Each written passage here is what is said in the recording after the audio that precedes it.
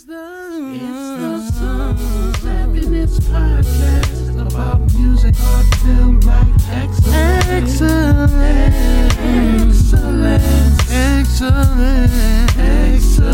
Can't forget about community, therapy, film and TV. It's about to go down. I think you better get ready right now.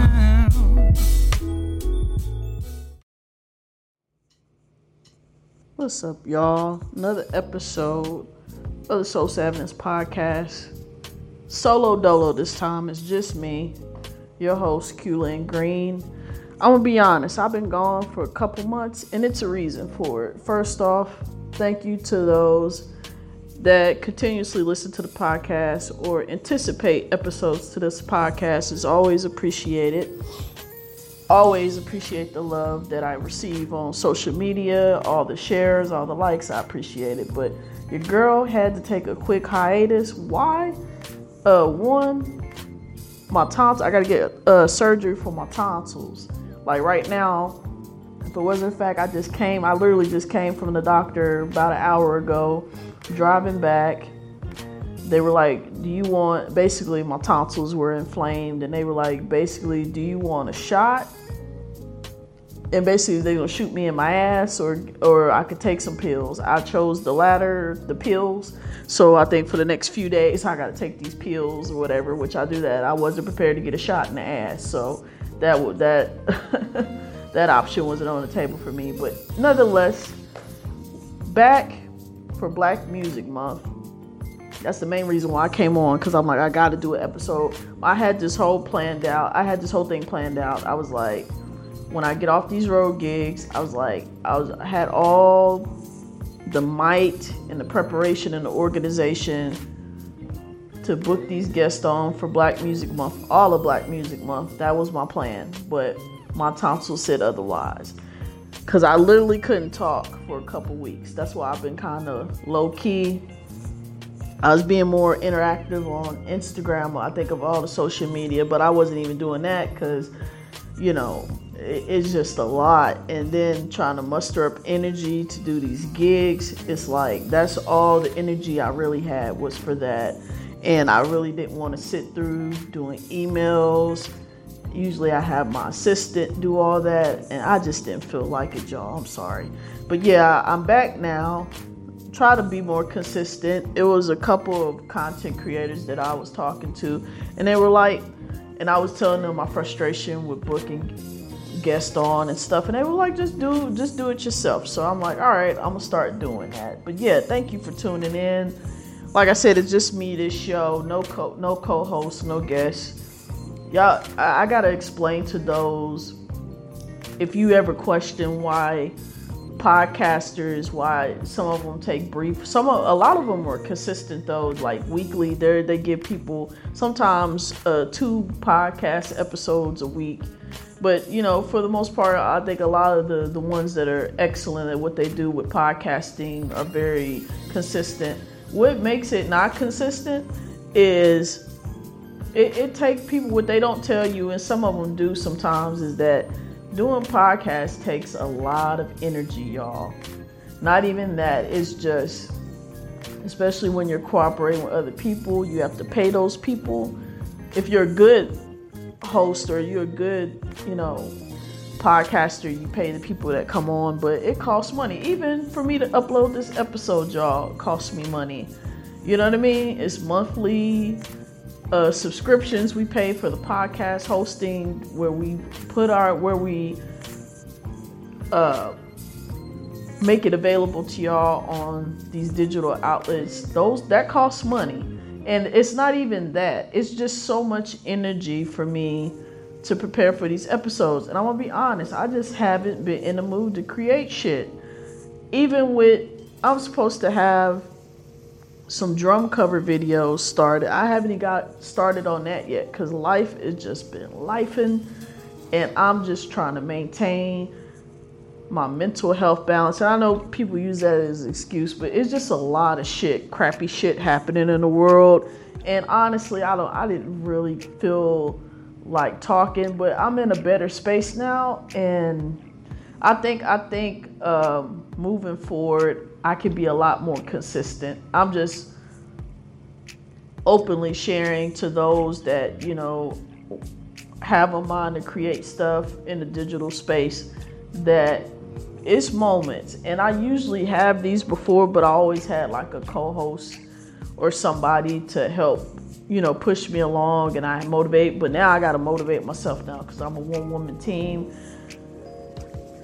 Don't have a co-host, so I'm just doing it myself and managing it along. And so I think in these digital spaces, I was always used to having somebody to kind of hold me accountable, or they didn't even do that. It was just something innately I did. It's like, I gotta keep the show going because I have this person going on, and since I didn't have that motivation, that wasn't there. But I gotta be more self-motivating and getting there. It's just, you get so comfortable with like, I'm a musician, I travel, that's my business, that's what I do. And so you kind of treat other stuff that you're trying to do as a second and third option. But I'm getting back into a more creative space. It's mostly just my tonsils. Like right now is a struggle for me talking, but I was like, you know what, I'm a champion through and drop this episode, and I shouldn't even ramble before I start saying happy Black Music Month and also happy Pride Month. I should have started off saying, I don't even know if I said it or not.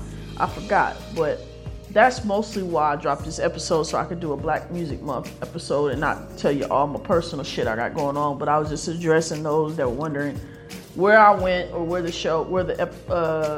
Soul Savage podcast went. It's still here. It's just a lot of shit in the past couple months in terms of staffing, and then also with changing of producers. That was a thing.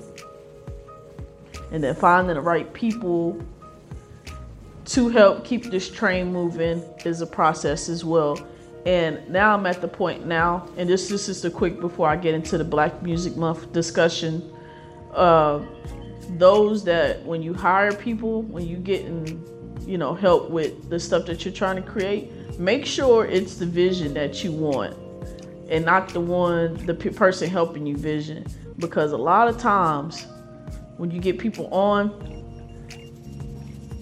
and you allow them to have a lot of creative freedom into what you're doing, they start thinking they can implement stuff that you didn't suggest or want for your vision. And then when you start to fight back on it and you give them leeway to do that, they get upset. So make sure you establish boundaries with everybody that you work with, because when you don't establish those, it's gonna cost you in the end. And I had to learn that so many times with doing the Soul Savage brand of just. And now I don't want to be that person because I never want to be looked at as a boss, but I just have to make sure my vision is executed the way I want it. And that's mostly where the frustration comes in and why I hit these creative humps, because I'm always having to collaborate with people. And I always want to collaborate with people to help, but it's like the hindrance of when you get people that just don't want, because I'm a self-motivator. I don't look for other people to motivate me. I like collaborating people because then they could probably take the idea to the next level. But for the most part, I just like to do what I gotta do, get it done, do it the proper way, however long it takes to get done. I don't care. But a lot of people, what I realized working with some creatives, they think because they're expert in whatever it is that they were hired to do, that they're not subject to be criticized or just little tweaks. And they look at, this is going to take this long. No, it's going to take however long it's going to take, especially when you're working with me. And that's where I realized that I don't establish that with myself up front. Like, hey, I'm a hard nose when it comes to making sure everything is done correctly. And I'm not like nitpicking. I don't like when people do that to me. It's just that if I have a vision, I want to execute it the way that I envision. where the problem most time happens with working with other people, they like to implement their shit onto mine. And that's where the problem is. And it's like, if anything you get from what I'm saying, my hardships is that establish the boundary and communicate effectively of what you want. If they can contribute more to it, cool. But for the most part, it should be your word that goes at the end of the day. And I've been trying to establish that with working with other people. It's been working. And so hopefully moving forward, I won't have any hiccups with that.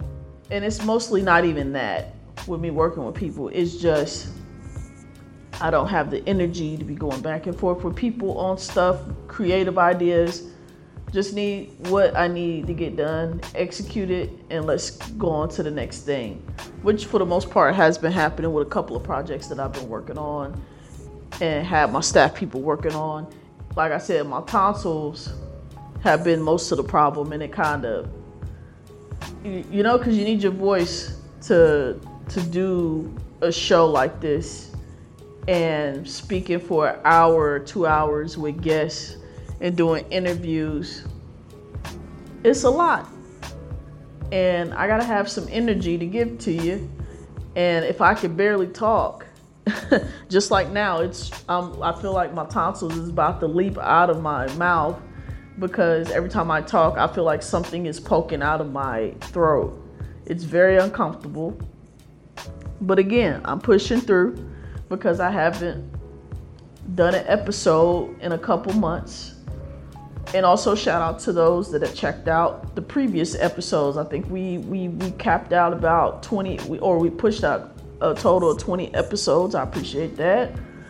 But yeah, I just wanted to say that little bit at the top of this so I can talk about the things I want to talk about, which is Black Music Month. And I'm finding some way to add Pride Month in there as well, because I feel like we can interchange. I know a lot of people be like, damn, why we can't get our own month? Black people like that, and then those of the LGBT communities like, why we can't get our own month? But I feel like it can be celebrated both, because I feel like two of those things, I feel like it's so relatable and interchangeable, and people try to act like it isn't, but it is. But I'll talk about it later as I get into this whole Black Music Month spill and try to find some way to connect Pride Month as well. Black Music Month is very special to me and something I look forward to every year. I think the whole duration of the Soul Savage brand, that was literally my objective and my goal. We're not only celebrating individual artist success, was just really celebrating Black artists in totality. And Black Music Month is really a perfect way for me to creatively do that. I think every year that I've had Soul Savageness, which I started in 2014, February 2014, 9 years of this brand, I've always celebrated Black Music Month. Why? Because I feel like it's important for not even just new artists coming out, but younger generations. We have Black people, we have such a rich history in this country when it comes to music. We think about Black music, just in every aspect of music, a Black person created it. We are the meccas of sound. We can track this back to Africa, of how influential we are, going to the heart of America, where I feel like music was started in New Orleans. And even rhythmically, you know, you talk about African rhythms, the Caribbean rhythms, all those things, and how it so easily transferred over to the US and everything that we had to deal with as Black people, as our ancestors, what our ancestors had to deal with in terms of just stolen from our land, mistreated, raped, split up families, all those things. Native language taken, but that music though, they couldn't take that from us. And I feel like music has always been the pinnacle of our liberation and who we are as a people. It's always started with the music, I feel like, you know. And when I think about how, you know, the messaging of when we get to gospel music, you know, that style and how it started in the fields, the cotton fields, and those songs that were created, those hymnals that were created, how it started in the cotton fields, and those were all hidden messages. You know, it's just the creativity that we have had since the beginning of time. It just never ceases to amaze me, and those are like important things I feel like we should be learning in school. And that's a whole other subject when we talk about it in a political sense. But if we just keep it at just who we are as Black people and what we've contributed to music. When we start, like I said, we start from slavery, we go from slavery to post-slavery, and then during, even getting to like pre-Jim Crow, like you talking about just that era of jazz music, like the doo-wop, the not doo-wop, bebop, all, you know, jazz, how that started. And when I think about that time period of music, it's like, because I watch a lot of documentaries, and I love watching things that post-date where we at currently, so I can fully grasp of what that generation had to experience for that time period to create that music. And when you look at jazz artists like Louis Armstrong, you know, Billie Holiday, Sarah Vaughan, like those were tough times that they lived in. And to think Black music kept cultivating to where even for them to be suitable to perform in front of white people, they had to be extraordinary. They had to do so much just to perform in front of white people. Like, just to think about the separatism in terms of the audience you played in front of. You know, Black artists couldn't perform in front of white crowds. Even Black participants, just Black crowd goers, couldn't go to white spaces. That's insane when you think about it.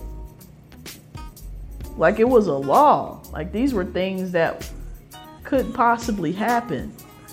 And yet the ones that, you know, persevered, that went through, like Nat King Cole, you know, that was seen as exceptional Black man to white society, he still received backlash from Black people and white people performing in those times where that was unheard of. Even Sammy Davis Jr., it's just all these great performers and Black artists during those time periods where just that idea of performing in front of white people was controversial. And, you know, I think we take for granted today, as just not even as musicians and artists, but just us as music listeners, we take for granted all of the work those artists back then, you know, Ella Fitzgerald, you know, Billie Holiday, all those things they had to go through as women just to make it in this industry.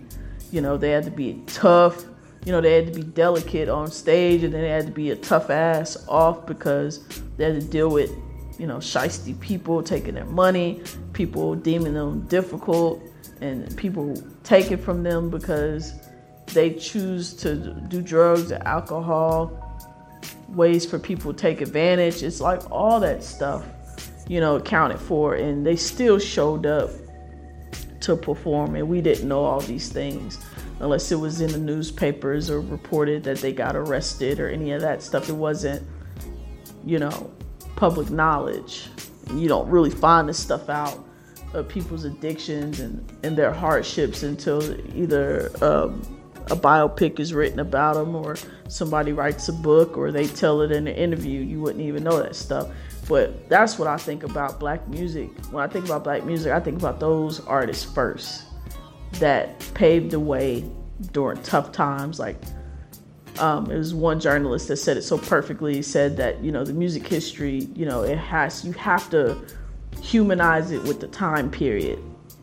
That's the only way you can make it make sense. And I 100% believe that's the truth, because, when I think about black music and why it's so dear to me and why I love talking about it, our contributions, is that we had to go through a lot. Just a lot, just to be seen and heard. Like I said, just going from cotton fields, singing, trying to find hope in another day, that maybe the next day won't be as hard as today. And those messages, like even getting the hymnals, in church. I grew up Baptist. I know some of y'all probably from different denominations, but I grew up Baptist. And so meaning that all the deacons, when church started, they started off church singing hymnals. I love the Lord, he heard my cry. I love, we singing them songs there in church. It gives me happy memories thinking that that's part of, that came from slavery. Learning about that, years ago, gave me a lot of pride knowing that we were continuing it on when I was, the short time that I was a musician in church for several years, to know that we were continuing that on was dope. Learning that, because I learned that when I was like 18 or 19 years old. But yeah, that part of black music gives me a lot of pride too. And a lot of people are like, oh, that's the white man's religion. Listen, I have studied religion since I was 16 years old, y'all. Even still to this day, I still learn different facts and historical context about certain religions. So there's literally nothing, not saying I know everything, but there's no possibility to where you would assume that I wouldn't know nothing. And because I say that part of history that comes with learning about those hymnals come from slavery, it should be shameful. I would ask the question why you would think that. Why would you be ashamed of something that gave them peace and hope to continue on, and probably gave enough peace and hope to where you were created, Because what's the alternative of that peace? Because radicalness, yes, it existed in certain regions of America where, of course you had those that rebelled against, the oppression. But for the most part, that was day-to-day life for them. And I always question, especially black people that try to shame our history in terms of slavery and the hymnals and those things, and saying white people's religion and all that stuff, when you don't even understand that they were smart enough to realize that what the Europeans were trying to push on them wasn't Christianity. And they took it upon themselves to do what the Hebrews did and followed that way of learning the truth about what source of spiritual power to guide them. So to say that they were blindly ignorant to that is insulting, for one, to our ancestors, but to historical context. I just don't like when people frame our history as a negative, as though the enslaved, that they were stupid and ignorant and all that stuff, because it's so much positivity that came from that. and that you can look to for that to give you another perspective of, oh man, this is the amount of power that holds with holding on to something positive when your baby was probably taken from you, raped, molested, sold off, auctioned, half of your family probably auctioned off, like dealing with all those things and still trying to find hope. Some would say that's ignorant, and why would it has nothing to do with that. It has everything to do with all this music that came from them. They turned it to something positive, and that's always been the history, I feel like, of black people, is turning something negative into a positive. And that's what happened, because, you know, like I said, go through post-slavery, you know, you go through all that, and, you know, having a fight for, you know, land, you know, having a fight for, you know, equality, and then we keep going into these different centuries to where black people are still not getting an upper hand. Like, when you really think of the jazz era, just to mention again, it's black and whites only spaces. Like, sometimes I just think about that sometimes. Like, it's great. We have grandfathers, great grandfathers, and even great great grandfathers and grandmothers that experienced and lived through that really lived through all those things during those time periods. And what centers them is the music that was played there. That's such a beautiful thing. Like, all the hardships in America, you can be like, I'm gonna play this Ella Fitzgerald record, and it's going to take me back to a better time. I can have a happy memory attached to that treacherous time in America where we wasn't respected or considered a 3/5 of a human being. I can still find positive in that.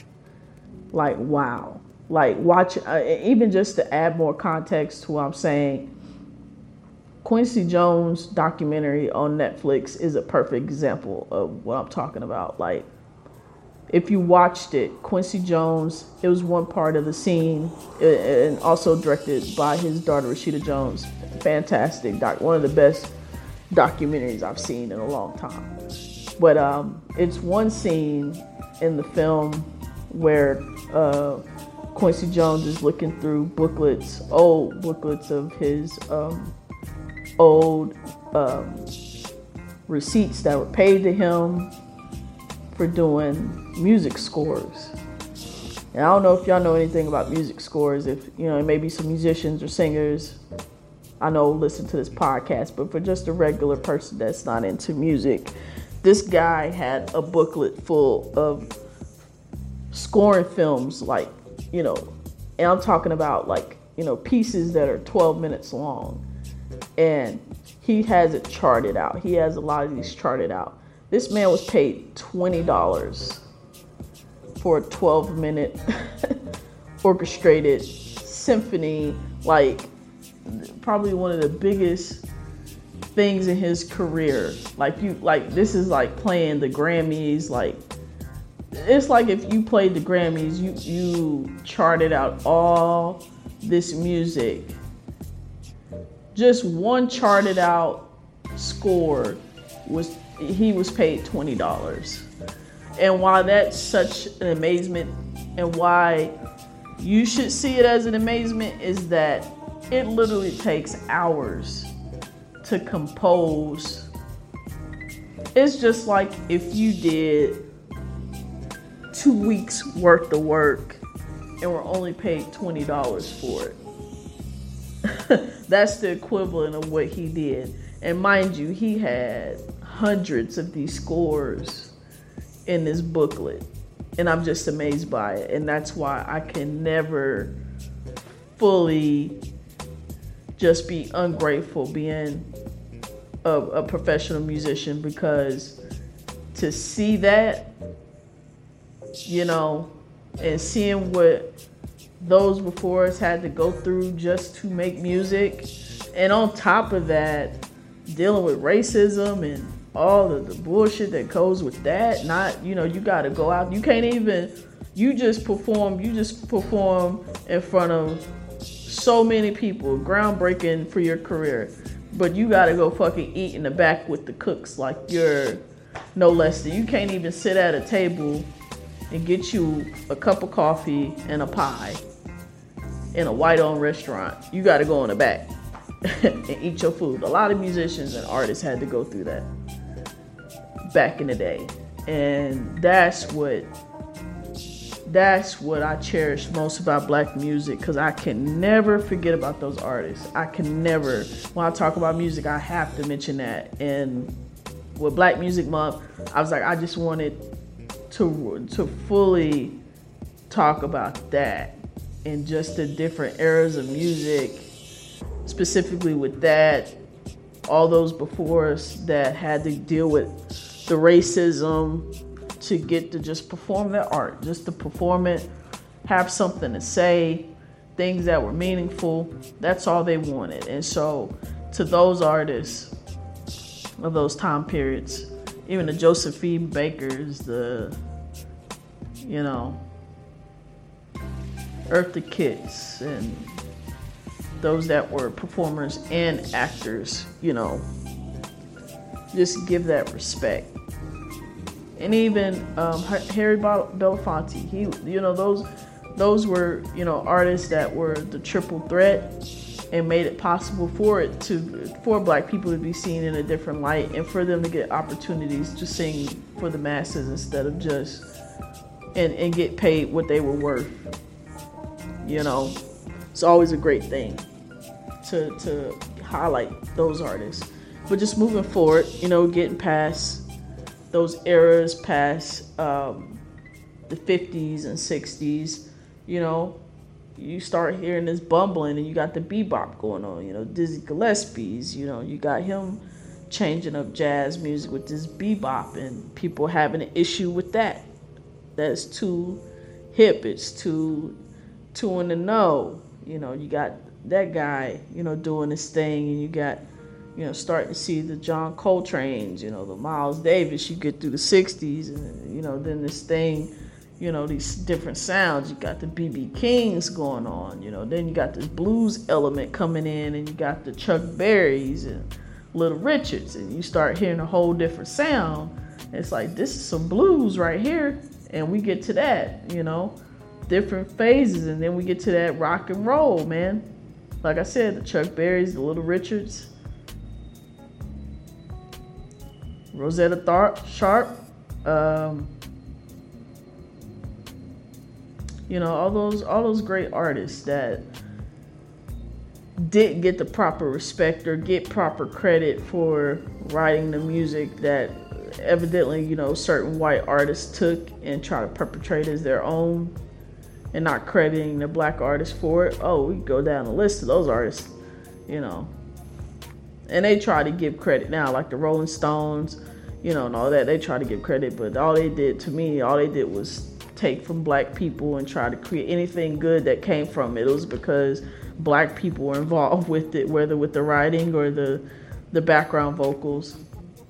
Everything great with those artists during that time period, it was because somebody black was writing it. Let's just keep it, I'm just gonna keep it 100 and say it like that, But yeah, black music, and always what comes to mind to me, like I said, those artists, and you get into certain areas where they had the groups, I'm sure they just went through a phase to where like the Temptations and the Smokey Robinson and the Miracles, those artists back then, they were all trying to be in groups, and that doo-wop where they would just go a cappella and sing and harmonize, and didn't require much but just the harmonies. And then you see the emergence of that with those groups, and then you got artists like Dinah Washington,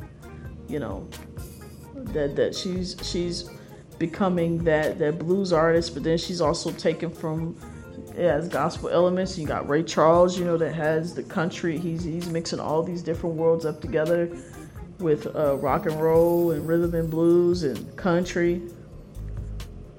He's mixing all those worlds up together. And then we get to, usher into the late 60s, early 70s. You still got the groups forming, the Stylistics and all that stuff, and the OJs.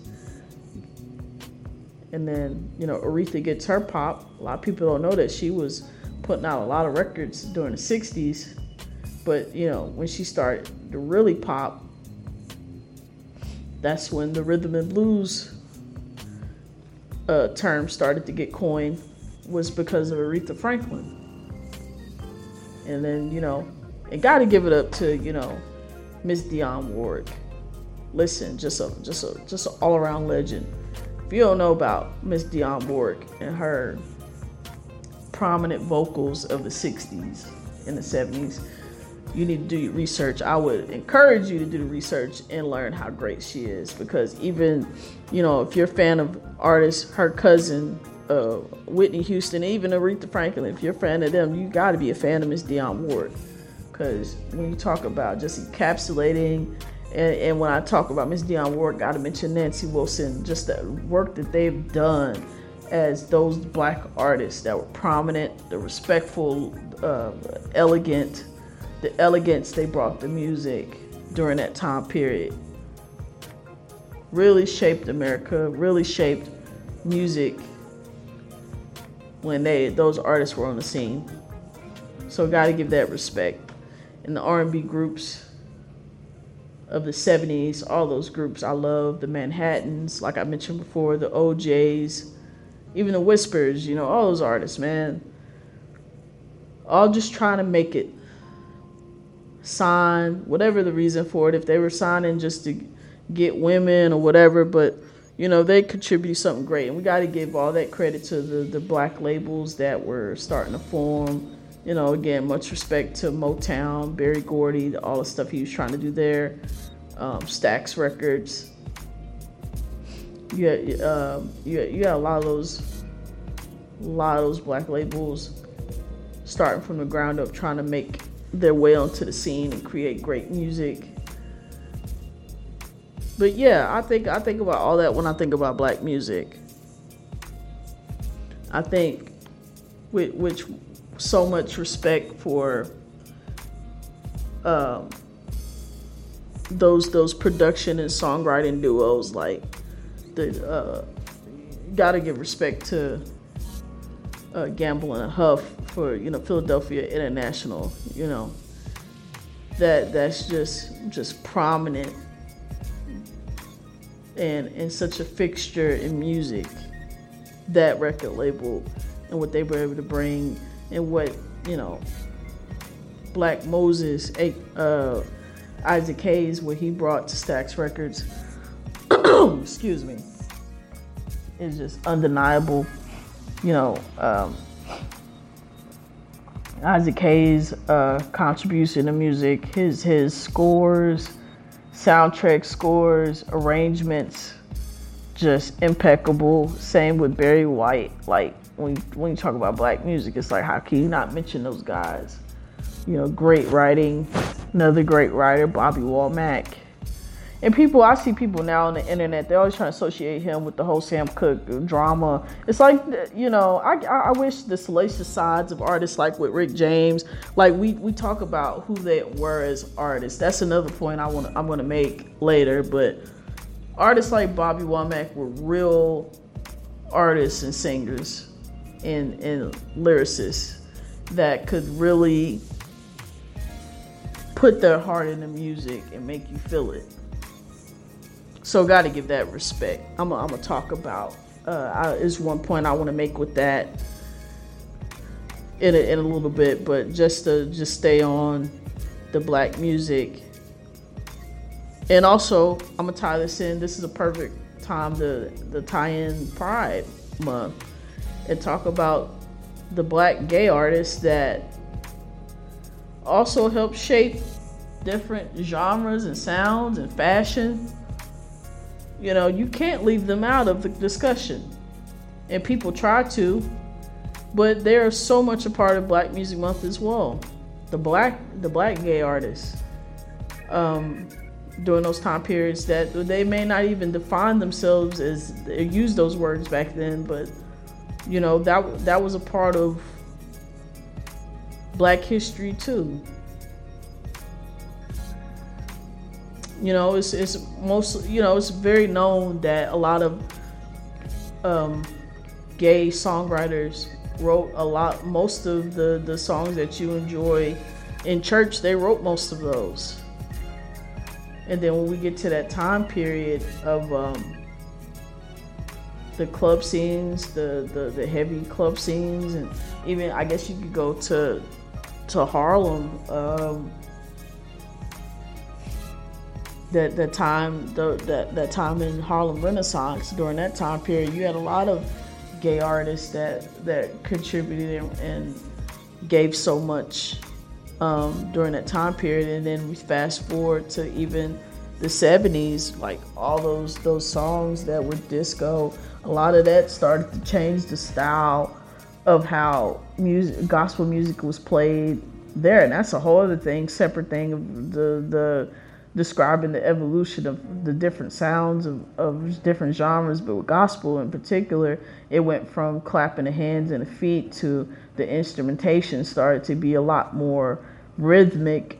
During the 70s, you know, a lot of those artists were playing music in the church as well, and which it transferred over, that energy transferred when some of those Black gay artists were writing the music and composing the music.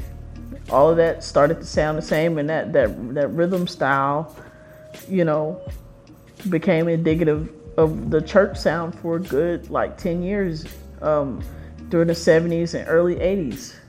And that's all to be credited to Black gay songwriters and musicians. That's just facts, you know. And then they started to create that sound in the clubs, and that became, you know, all of the great things that we love about house music. A lot of that transferred over from disco to house, and because a lot of times if they were, I guess, revealed themselves or just stay true to themselves, they were denied access of going to church. So where they brought that, they transferred that energy to the dance floor, that church energy to the dance floor, and it just cultivated a new genre, a new subgenre, I should say.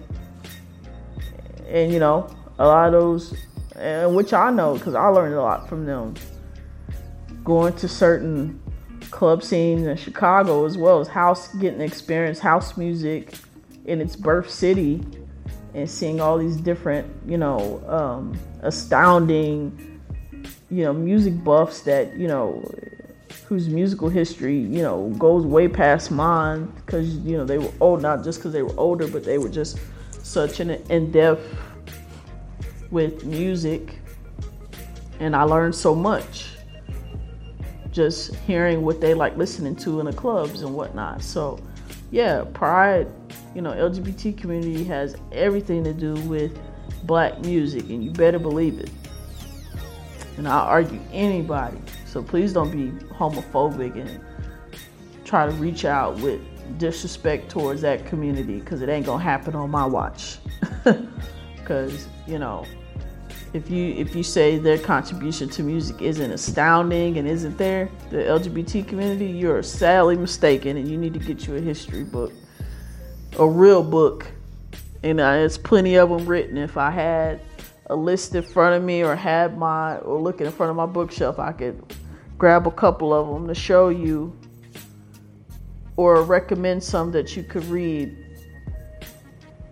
that has it on there. But yeah, I just wanted to add, and then talk about the artists, LGBT artists. Like, you go from Arthur Conley. He was probably the first one that I could think of. He's a 60s soul artist. I think he maybe had one record, and I think it was supposed to be under, if I remember correctly, it was the record label that Otis Redding was a part of. And I think when he died, I think that had something to, but I think it also had something, I think it absolutely had something to do with his sexual preference, that reason why he didn't make it as well, but it was all tied to that as well. The Otis Redding, if I fact check correctly, I believe that's true. But yeah, shout outs to Arthur Conley, rest on him. I think he passed away during early either 60s or 70s, if I remember correctly. But yeah, gotta give shout outs to him. Sylvester, man, that guy,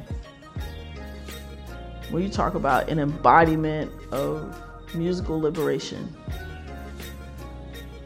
he just fits that so perfectly. Just everything that he brought to music, like I was explaining about taking the church to the club dance floor. Sylvester did that like effortlessly. His vocals, you know, if I closed my eyes listening to it, it sounded like he was in church. It was just that energy just transformed. And then Martha Wash, you know, part of it. Voya, that's part of his legendary background singers that became the Weather Girls, that had the It's Raining Men hit record. And then Martha Wash started to become the anonymous singer of all those house records in the late 80s and 90s. You know, what they contributed to music as well. But Sylvester, that guy, you know, can't go by Black Music Month and talk about Pride Month without mentioning Sylvester. But yeah, rest on to him. Seemed like such a great soul. And, you know, you can feel it in the music. Usually artists like that with great souls, I can feel that impact and that energy through the music. And it's such a beautiful thing to realize that even when you go on, that your music still lives on and people still feel connected to it, because the pureness you brought to the art form was made clear that that's who that person was, that artist was. So yeah, shout outs to the late great Sylvester. Definitely couldn't talk about Black Music Month without mentioning Sylvester. Didn't get all the credit he deserved, but for the most part, the real ones know, you know. And while I was talking about groups earlier, it's popping in my head now before I forget. I'm just pretty much just going off the dome. I have a few notes, but I'm kind of going all over the place. That's how my ADD takes me. But, you know, the groups, you know, that were forming, like the Supremes and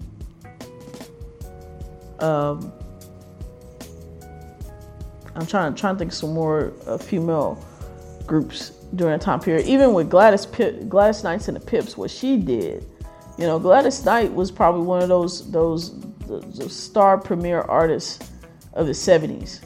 I was watching, and y'all can, I would suggest purchasing this because it's a great buy.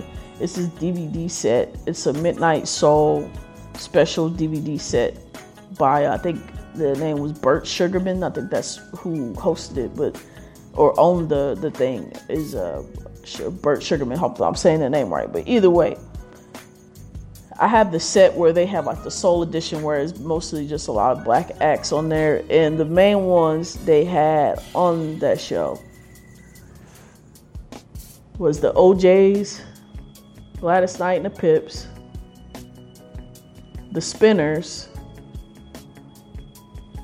I think Sly and the Family Stone only did one set, but he blew that motherfucker, that stage up. I think it's some clips on YouTube with that performance on there. I think Want to Take You Higher, and it's just fantastic. I think it's like 12-15 minutes long. Great set. James Brown, I think, did a couple of episodes. But those main artists that I just named, and then Ohio Players came, set that fucking stage on fire.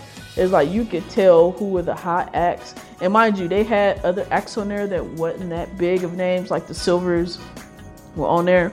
And then just watching them, I'm like, oh, I can see why these artists didn't make it, because the stage presence wasn't all the way there for some of those 70s artists. So I can see why some outshine the other, because some of them just had that quality to them. And you could see it on stage that they were just blowing that shit up. Just like, and Patti LaBelle, like the LaBelles, like Patti LaBelle was singing the fuck down. Like you thought she was the main performer and not a group, just like with Melvin and the Blue Notes. Like Teddy was on there. I think they were on there a couple of times, and Teddy was blowing that shit up. And you could tell by the looks in the group that, you know, they wasn't feeling that he was getting that lead vocal, you know, respect, you know, from the people on stage, you know. But yeah, you could just tell who was the hot act. And then also Al Green, you know, you could tell from that special episode that those were the respected artists. And I love looking at stuff then, because I could get a real look at who was the hot artist. It ain't just a hearsay thing. Like when you can see it for yourself of who's making the name for themselves and see them at their prime. Because I think at the time Gladys Knight and them, I think the show's run was from like 1971 to like 75. It had like a 3-4 year run, and the OJs, they got their hits in 73, you know, and that's what's during the show. So being on the show, you know, garnered all this success. And then even in the DVD, the outtakes and the behind the scenes, they were interviewing those artists. I think when they were packaging the DVD, they had the OJs and they had Gladys Knight, those artists talking about their time on that show and what they remembered about being on that show. And they were like, yo, being on that show, that's what made us, you know, the number one act, and how we got to tour and how, you know, we became a big deal, which you could tell because they were, you know, giving their all in the performances, and the crowd participants were giving them a lot of energy. And so it made sense to me. But yeah, seeing artists, like watching stuff like that and watching documentaries of certain black artists and groups that contributed to musical history and what that looks like, and really focusing on the history as well, the American history of what, giving context to what was happening during that time. Because during that time as well, the Vietnam War was going on, and which was dope, and they were talking about that. It'd be certain portions of the show, where the interview portions, where they would talk about that. And then they had Curtis Mayfield on, and Curtis Mayfield wrote an album during that time period when the Vietnam War was going on, talking about how, you know, they were treating the black soldiers. Is one of my favorite albums. But yeah, it's just when you really look at it, you know, the history of what black Americans have created throughout the time of history. It's always the overcoming, but always want to highlight overcoming and still staying steadfast in doing what worked for them, whether or not the backlash or anything that came from it. It was always, you know, I always, you know, respect that factor to it. Always. You know? But yeah, y'all should look up that Curtis Mayfield album, Back to the World. All of his albums really, but Back to the World is probably one of my favorite Curtis Mayfield albums. Yeah, and then, you know, you look at funk music, the, you know, Parliament Funkadelic, and, you know, it had the rock, you know, George Clinton created that sound. And then, you know, Sly Stone's one of our top 5 musician, producers, songwriters. You know, a lot of those great artists. Zapp and Roger Troutman. You know, you get into 70s. You know, Stevie Wonder. Just a prodigal child of just a creative force for so many years. Constantly working with and putting on fabulous singers and songwriters like the great Denise Williams that did background for him, Sarita Wright, who he was married to, Angela Winbush wrote on his albums and sung background, and even Eddie Levert, Ronnie and Charlie Wilson. Yeah, it's just, great history when we talk about this black music. And people are like, oh, that ain't black, this is black. Country music, all of it stems from black music first. Always. I don't care who gets mad. Jazz music is forever ours. I don't give a damn what white artist does their best Miles Davis interpretation or John Coltrane interpretation. It's still black music. And I'm not fronting on that. It's a lot of great jazz artists. I ain't gonna sit here and act like on that, but I don't even try to act like we are I don't try to gatekeep like that, but you gotta tell the truth. And I tell white artists, if I'm doing gigs and bandmates that are white, I'm like, you do know we did this shit first, right? I definitely let them know that, because y'all just ain't gonna sit here and act like we didn't contribute to country and rock music. Because they always try to limit us to just R&B and hip hop. It's like we more than that shit. It's like everything y'all try to do, and then y'all try to redefine what y'all take our shit and try to act like, y'all were the first ones. Like, no, motherfucker, we did that shit too. You just Betty Davis. No, we ain't forgetting about our rock legends. We can't forget about them, because they'll definitely try to whitewash everything, try to act like they the creatives of it. It's like, no, motherfuckers, we are the faces of rock music. You better get hip to Little Richard. You better get hip to Funkadelic. Better get hip to Jimi Hendrix, because they love to pull Jimi Hendrix out their ass. White people love to act like Jimi Hendrix the only black rock artist. Like, no, motherfucker, we got a lot of them that did a lot of rock music. You just now acting like, or Lenny Kravitz, they try to act like them is the only black rock artists we got. We got a whole lot of them that it contributed to music. It's like, you better get hip to it. You better start figuring that shit out to these white folks. Rosetta Tharpe, definitely originator. Chuck Berry, better get hip. Tina Turner, you already know what it is. Mind you, side note, I'm still crushed by that. Is anybody else still mourning Miss Tina Turner? I gotta do a special type of episode on this podcast and really break down her genius like we did with the others. Cause man, I'm still crushed by that. That loss, I get she had health issues, people always try to compartmentalize grieving like, oh, they were old, or oh, they were this age. I don't give a damn. I still look at Miss Tina Turner as that vibrant, what's love got to do with it, and the 80s Tina Turner, that's who I think of first.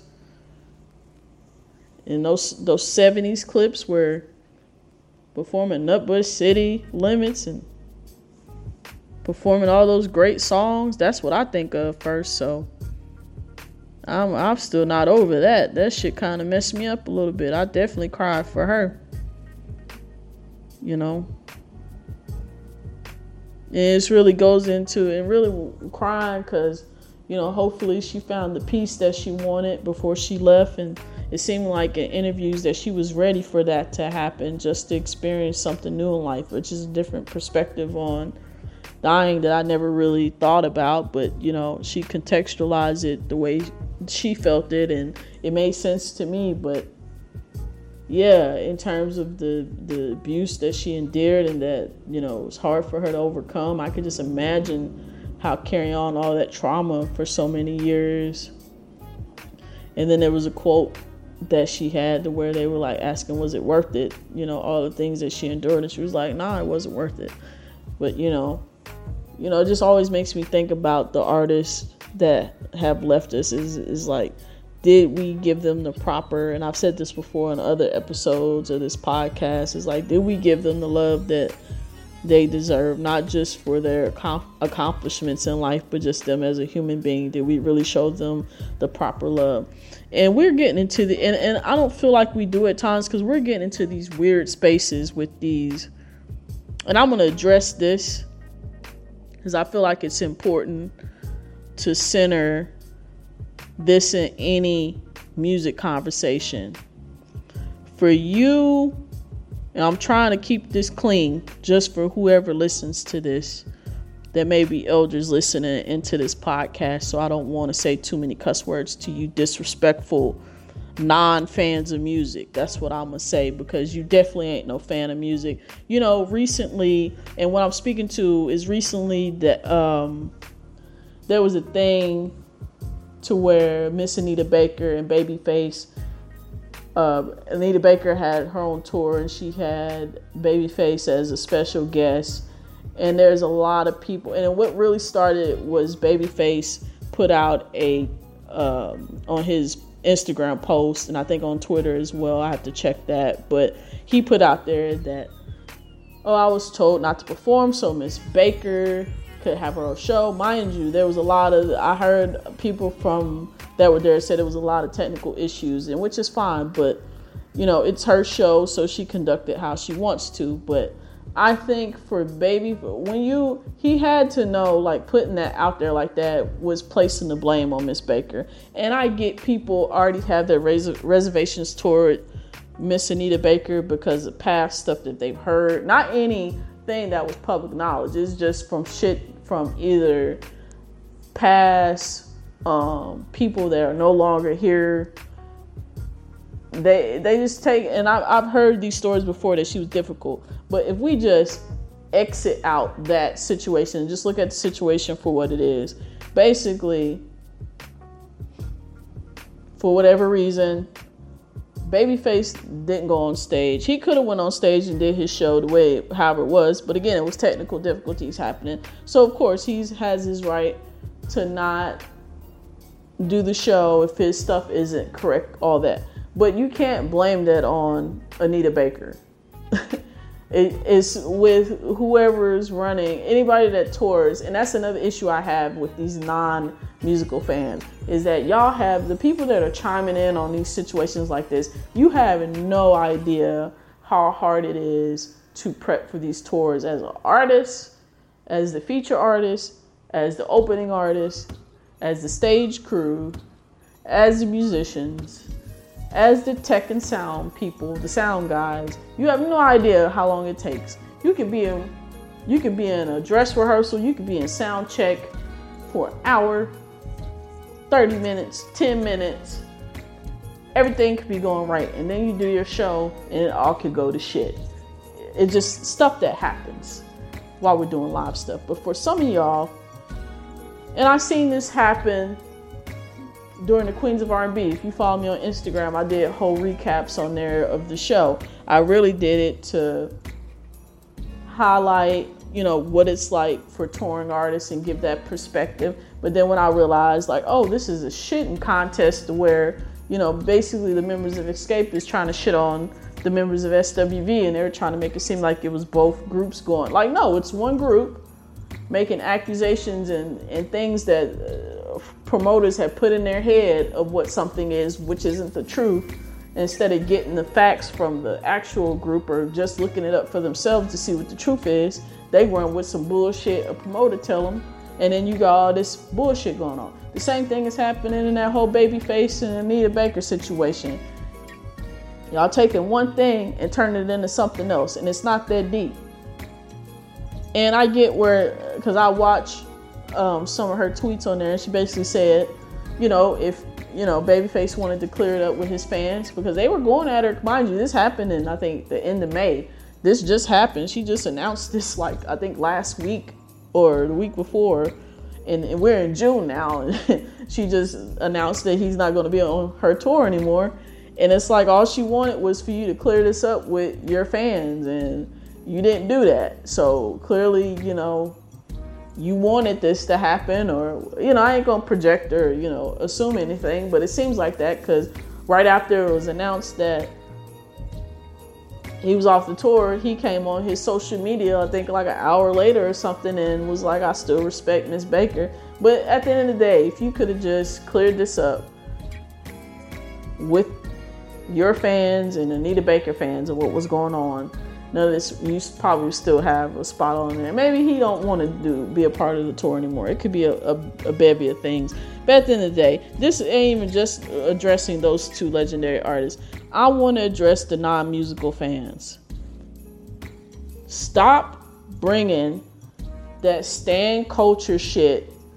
And I take great offense to it when you do it to black artists. It's bad enough R&B doesn't get the respect it deserves at certain award spaces. I ain't gonna say all of them, because they just did the Black Music Honors honoring Mr. Jeffrey Osborne, Miss Evelyn Champagne King, SWV, and Missy Elliott, and they continuously, show respect to our black artists. So I ain't gonna blanket it and say all award shows, because I just named one that does it. The Trumpet Awards shows respect. BET Awards for the most part, even though I feel like they could do more. Artists have more respect for R&B, since it doesn't get that much respect. The real R&B artists, I mean, like Lettuce's and the Layla Hathaways, you can give them opportunities to promote their music and their stuff, since they are constantly Grammy nominated artists. And PJ Morton, you can give them more stage time instead of these other artists.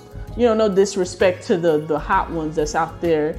I ain't gonna, say the names. Y'all know who those R&B artists that they like to put on the BET Awards and stuff like that, Soul Train Awards. But you can give more to the actual soulful acts. That's all I'm saying. But at the end of the day, non-musical fans, stop putting the stan culture by putting these artists against each other. That should not. There should be no room and no space for that juvenile, childish BS. Quit doing that bullshit. Like I said, it's bad enough when they do that shit, when they slight R&B music on the bigger mainstream award shows. Don't do that shit here, because we got enough of that shit going on. Especially not during Black Music Month. Have some respect. Have some respect. To be threatening, and I'm sure y'all did. People was like, I didn't see nobody threatening Anita. I'm sure they did, because y'all motherfuckers is crazy on the internet. Y'all just feel like y'all can say whatever y'all want to these artists. And mind you, she could have just looked at it and kept going, or had whoever, if she wanted somebody to manage her social media, she could have had somebody delete and block and all that stuff. But how dare you disrespect musical? I don't give a damn what they did. You don't personally know these people.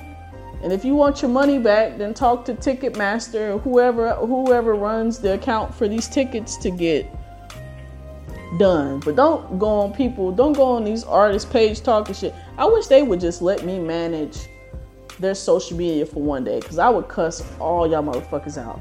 Like when I was talking about the queens of R&B, these motherfuckers, one of them had the nerve to say that I was being a pick-me. Now they said a whole bunch of shit, which I wasn't, talking all kind of shit, saying I was trying to get clout from being on, because I was on Taja's from SWV's Instagram Live talking to her and mostly trying to address her fans and say what the deal was and what it's really like being a touring artist and musician. For the most part, a lot of people liked it, and then some of them, like I said, these non-musical fans like to pit people against each other, and then when they don't like what you're saying, they gotta try to lessen your voice by trying to disrespect you. And it's like, at the end of the day, I don't give a fuck if you like me or not. What you ain't gonna disrespect. And I get where Anita's coming from. Like, you're not gonna disrespect me. And they were disrespecting her online. And people like, oh, just ignore it and block it. Nah, you gotta address some of these crazy MFers sometime, because they just be saying wild shit and think just because that person's of a certain status that they shouldn't respond back. listen, when I respond back, I'm gonna make you delete your whole profile. That's why I'm glad they didn't come to my page with that shit. They said this shit on that person's, anybody's platform. If they got an issue with something I said, they say it on that place. They don't go on my page and say it. Because I want you to come on mine and talk that shit. Because I'm going to cuss your ass out. And I ain't only going to cuss you out. I'm going to make you delete your page and make you feel bad about yourself. People like, oh, and that's why I don't get on you don't see me on social media like that. I used to be like that when I first started on social media. But I can't go back and forth. Because I'm like, I get vicious quickly. And so I don't even, partake in that. But I'm not mad at Miss Anita Baker for, trying to address the ones that was talking. But yeah, trying to say, oh, Babyface got more fans. Listen, these are both legendary artists. To try to act like one is lesser than the other is stupid to begin with. Because they're both, clearly, she has no problem selling tickets because she has done at least... for the past 9 years have been touring, and she hasn't had a featured act yet. So that should let you know how powerful. But again, you can't really say nothing to people that think they know everything. They got so much to say, but ain't spent not 1 second on the stage performing and playing music, but can tell you how to do your job. That's what the shit that bothers me. It's like, you don't even do this shit for a living, but somehow you gonna try to tell us, the musicians and artists that perform the shit, that we don't know what the fuck we talking about. That's the most eye-opening thing that I noticed about the internet. Is just that the people, they just want to have their opinions and don't want it questioned and said. You can question anything. Just this whole duration of me talking on this podcast, you can question literally everything that I've said out of my mouth, because I don't think I'm right about everything. I'm open to people correcting me.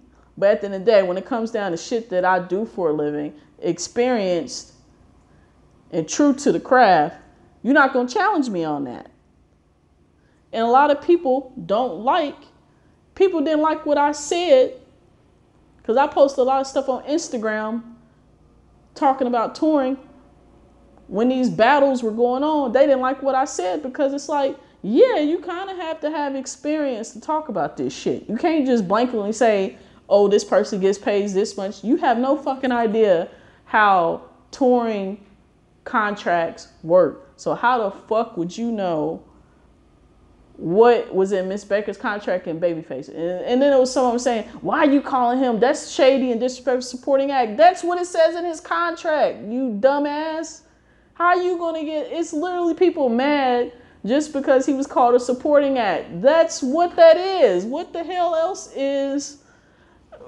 That's the thing. It's like people think being a headliner is everything. Sometimes a motherfucker just want a headline. Some people just, again, trying to explain this to people that have no fucking idea how this industry works is so bothersome, because there's so many different compartments and different terminology that we use in this business, and you can't blanket it and say this work because this one artist does this. This is a criteria for all of them. No, all of them don't have the same contracts. Every artist that performs they may have the same type of writers. They might have the same type of requests at certain shows, may be same, but then some of them have different writers and requests, what they attribute to or want for their show. It's their show. People are paying to see, so they can ask whatever they want to. I'm just amazed that these non-musical fans that have so much to say and don't know what the fuck they're talking about. It's the most annoying fucking thing in the world to hear people talk about shit they don't know nothing about. It's like, if I don't know what I'm talking about, I just be quiet and hush. I don't keep going on like an idiot, because then you're gonna, like, it was one guy on the internet, it was somebody doing a cover of a song, and in the caption they were saying who the artist was. They was like, no, that's actually this artist, you're mistaken. And it's like, no, fool, this is a sample. They sampled that artist. This is a sample of that song. This is a cover of that song. That wasn't originally done by them.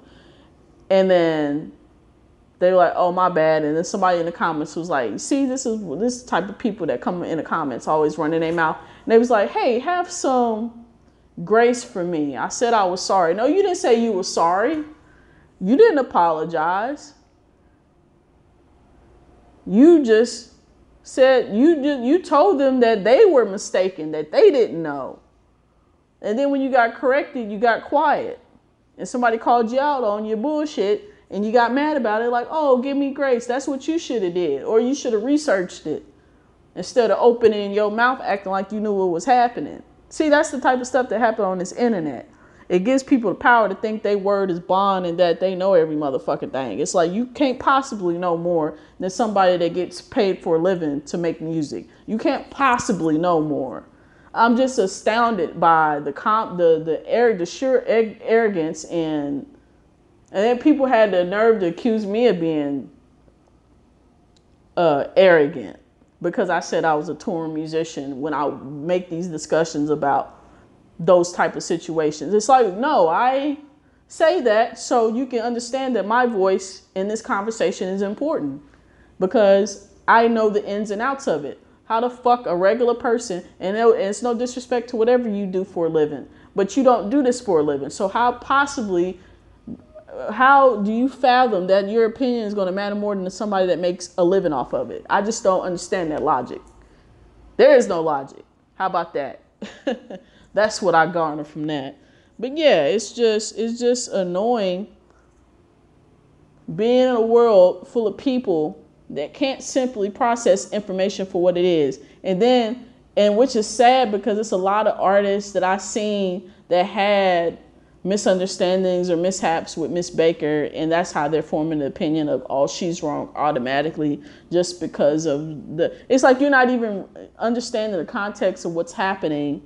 You don't even care actually the context of happening. You just automatically going to take Babyface's side, and he has a part to blame in it as well. That's just what it is. He can't control his fans, but he's the one that implemented her into it of insinuating that she was the problem of him not performing, not that you would refuse to perform because the technical issues with your set wasn't right. You could have just said that and not saying, oh, they said I couldn't perform so she could perform her own set. Yeah, because it's her show. That's how that happens, Face. Wording it like that only gives the assumption that she's in the wrong. Like 2 + 2 = 4. All you gotta do is say, hey, they didn't do the technical issues with my show, and so that's why I didn't perform. You don't get to say that because you still could have performed. You just chose not to perform because which you are 100% in the right to not want to perform if your stuff isn't right. But just say that. Don't add her to it like her team is at fault when your team had however long to set up and get done and you didn't do it. So there's that. And, it is, I guess you could say it's petty that Miss Baker didn't want to share her showtime with Babyface because they could have split it up, but she didn't want to split up her show. So, it is what it is. I guess you could say that's petty. Yeah. But, hey, it is what it is. But I just mostly brought up that situation in Black Music Month at the least is that quit disrespecting our legends. Quit bringing that stan culture bullshit to our music, because I feel like a protector of Black music, and we don't need that nonsense. It's bad enough when y'all do that shit with the pop artists and got all these stan names, the Navies, the Beehive, and all that bullshit. Don't be bringing that energy into the Black space, in the Black music space, the R&B space, the legendary spaces. Because there's no competition. It's all love and respect to all those artists. There's no competition. And I need to do a show on that and tie how the ego and the arrogance is really the insecurity of the fan of that artist. Is projecting insecurity. I need to do a show on that and harp on that. But I only brought that up in this episode because I'm tired of you non-musical fans with the bullshit. You have no experience in music. You have no experience in how it's created. You have no experience on performing on stages, but y'all are so hypercritical of music and you don't even fucking make it. And if you do, the shit is subpar and ain't nobody buying the shit. And you probably should quit. That's the truth. I'm just a realist. I just speak the truth. I can't mince my words and make this shit nice. I just gotta say it what it is. If you got an issue with being called out because you ain't a musician or artist, quit being so critical of music if you don't make it. That's the point of it, what I'm saying. Quit being critical of music if you don't make it. And even if you do make it, you need to find better ways to say, be subjective about not liking a certain music or artist or style and find some way to figure out why you don't like it or whatever. But quit being hateful online, because that shit ain't gonna get you nowhere but blocked. And people really still take pride in that. That's so childish. People have been doing that since 2009, getting prideful about being blocked. That's so stupid. But yeah, giving all respect to black artists and Black Music Month at all times. Go from R&B, blues, rock, all the subgenres, house, funk, all of it. All of the Black music, all the Black creative. And I'm probably going to do another episode. Hopefully I can do another one next week before the end of June with somebody and we can get a little bit more in depth into different contributions to music. But I am going to wrap this episode up by saying give all the respect to Black Music Month and the artists that make it. And find better ways to express why you don't like something instead of being nasty. And then also find you a musical documentary to watch and get inspired. It's Q-Lynn Green, your host of Soul Savviness Podcast, and we out. Whether you need to be comforted, soothed, or relaxed, Soul Savviness got you. The ultimate getaway. You are listening to the sounds of Soul Savviness Podcast, where we are sure to put your mind, body, and soul at ease.